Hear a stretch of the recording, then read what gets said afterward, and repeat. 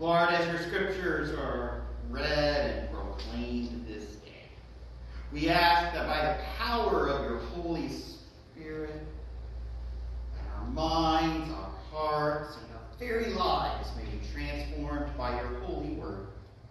Thank you for your gift of scripture, we pray.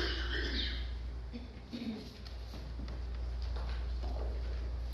You know, as a pastor, there are a couple of things you can count on doing at some point in your career. One of them is you're probably going to have to chase a bat out of the church. Earlier. It happens. Don't you take full credit for that.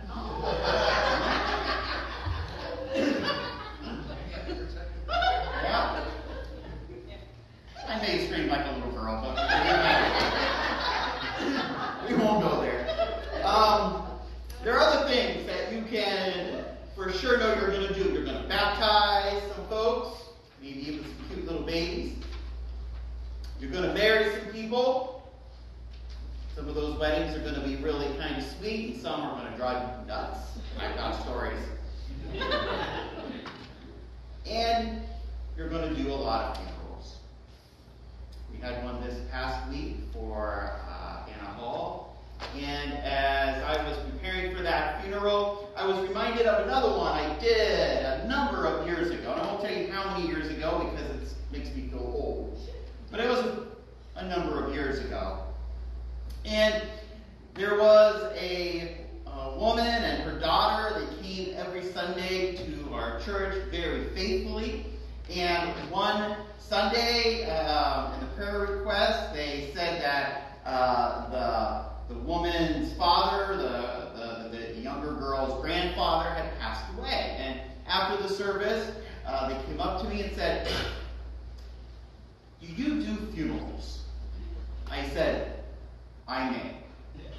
And they said, "Can we talk?" And so we made an appointment for later that week, and we were sitting in my office talking about the funeral. And they wanted to have the funeral for this woman's dad, the girl's grandfather, at our church.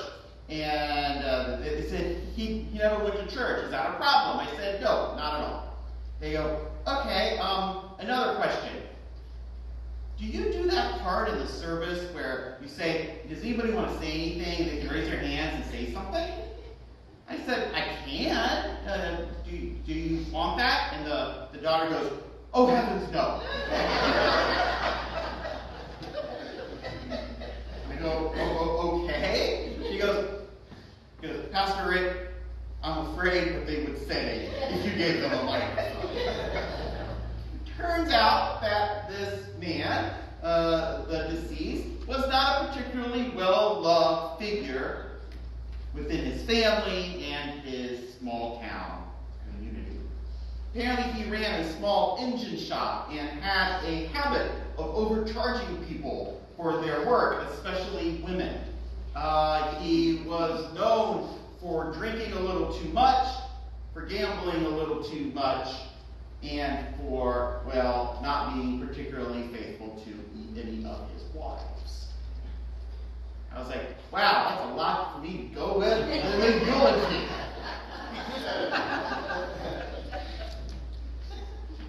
And so I was really kind of nervous about the whole thing, but to make a long story short, turned out very well. No, we did not have raise your hand and say why you hate the deceased. We didn't do that.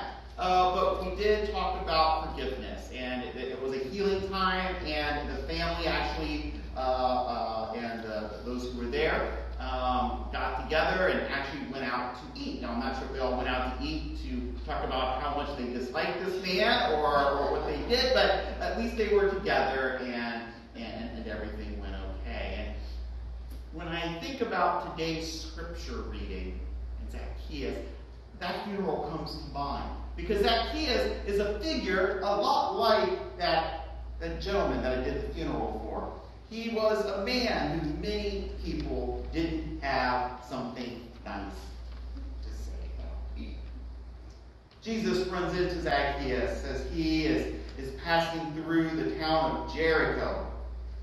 Jericho is a town up in the north part of Israel, up in the Galilee where Jesus was from. And as Jesus and his disciples were passing through, they looked up into this sycamore tree. And they see this little guy up there watching the proceedings. And they're kind of amazed. Why is this guy in this tree? What does this all mean? You know, Zacchaeus, he was motivated to go see Jesus. Something prompted him to go that day, to turn his life around, to seek out Jesus. I think it was the Holy Spirit. See, even when we are at our worst, even when we are doing things that hurt other people, that hurt ourselves, that wound our Creator, God is still seeking for us. God is still reaching out for us, calling us to a new life. Luke 19:10 says this, "For the Son of Man came to seek and to save the lost." That is Jesus' mission statement, to seek and save the lost. And that includes the lost like me and you. None of us are too lost to be found by Jesus. And that's what this story of Zacchaeus really tells me. You know, when we look at the figure Zacchaeus, we can really look at Zacchaeus, I think, through three different lenses. One, how Zacchaeus saw himself. Then the second is really how others saw Zacchaeus. And then how Jesus saw Zacchaeus. So let's look at how each of these folks saw Zacchaeus and see maybe ourselves in this story a little bit. So, from the perspective of the crowd, Zacchaeus was just not a good guy. He was one of those guys that when you saw him walking down the street, you took your kids and you went to the other side. And you told your kids, see that guy? You don't want to be like him. Zacchaeus was a tax collector. Now, when we think of tax collectors, we tend to think of people who work for the IRS. And I'm not saying that God, looks down on the IRS or anything like that. Right? A lot of good people who work for the IRS. Tax collecting was a little bit different back at the time of Jesus. They didn't have their own version of the IRS. They didn't have, Form 1040, A, B, C, whatever. Taxes were imposed first and foremost by the Roman Empire. The Roman Empire would look at an area and they would say, we need to get this much money out of this area. So in order to get this much money out of this area, the taxes need to be such and such. And then people, chief tax collectors, would bid on contracts. And they would win a contract to go to this area and to extract the money the Romans needed. And if the person with that contract was able to get more money out of that area than what the Romans wanted, guess what? You could keep that as profit. So instead of having like the IRS as a government agency, think of it as like a private corporation who could make a profit by how much taxes they could get out of you. It's kind of open for abuse, isn't it? Ripe for abuse. And it was. And so Zacchaeus was seen as a sinner. Right? He was seen as somebody who not only ripped people off by making them pay higher taxes than what they were supposed to legally pay, but he was siding with the Romans, with those who had conquered the people of Israel. So the way Zacchaeus made his money is he would go out and hire tax collectors, and they would set up booths along the roads, and they would tax all the goods coming along that road, okay, going to market.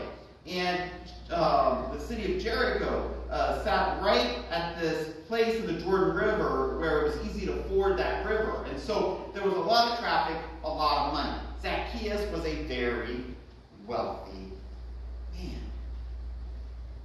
But he was somebody that nobody wanted to talk to. Nobody wanted to associate with. He was a pariah in his own hometown. So how does Zacchaeus see himself? Well, the Bible doesn't really tell us too much, but I want to think that Zacchaeus kind of saw himself as a go-getter, right? Sure, his job was unsavory, but somebody had to do it, right? And he was pretty good at it. And yes, he collected a little more money than he probably should, but hey, that's business. You ever known somebody like that? Somebody who was maybe willing to not be the most ethical in their business dealings with their friends and neighbors. I'm sort of reminded of the two little kids next door. They came over, said, "Hey, would you like for us to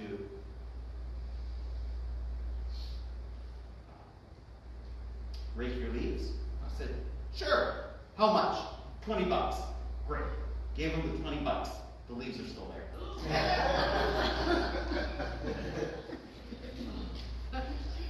But they're awful cheap. Unfortunately, Zacchaeus wasn't awful cheap. People weren't as ready to forgive Zacchaeus.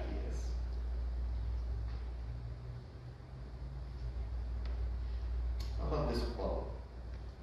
Don't let affluence make you impoverished of God. Don't let affluence make you impoverished of God. There are times in our lives when we end up chasing money, or we can end up chasing money, more than God. More than things in this world that actually matter. And we put making money ahead of relationships, put making money ahead of family, of friends, of serving God. And it's important that we keep things in the correct order. And having a relationship with God, having Jesus in our lives, having strong relationships with our families are much more important than how much money you have. Zacchaeus, he eventually came to that realization. See, Zacchaeus was a little man. But he was little, not just in height, but in life in general. He was little in relationships. He was little in how much he cared for others. He was little in how he viewed others. And one day, all that changed because of Jesus. And he realized that he had been living for the wrong thing. So how did Jesus view Zacchaeus? Well, as we said, Jesus' mission statement was to save the lost. And Zacchaeus certainly was lost. Jesus looked up into that sycamore tree. That tree that you can still go to the town of Jericho today and see. Jesus looked up in the tree and saw this little guy up there. And he knew that this guy had not lived the best life. But he also knew that this guy wanted to change. And so he looks up and he says, Zacchaeus, I'm coming to your house. I am coming to your house today.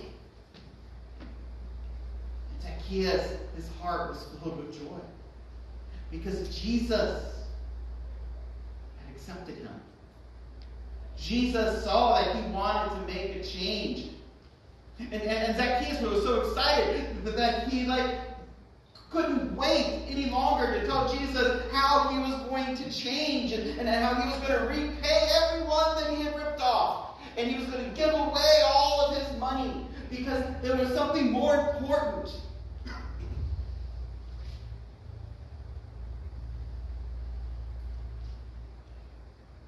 Put it simply, Zacchaeus welcomed Jesus into his heart.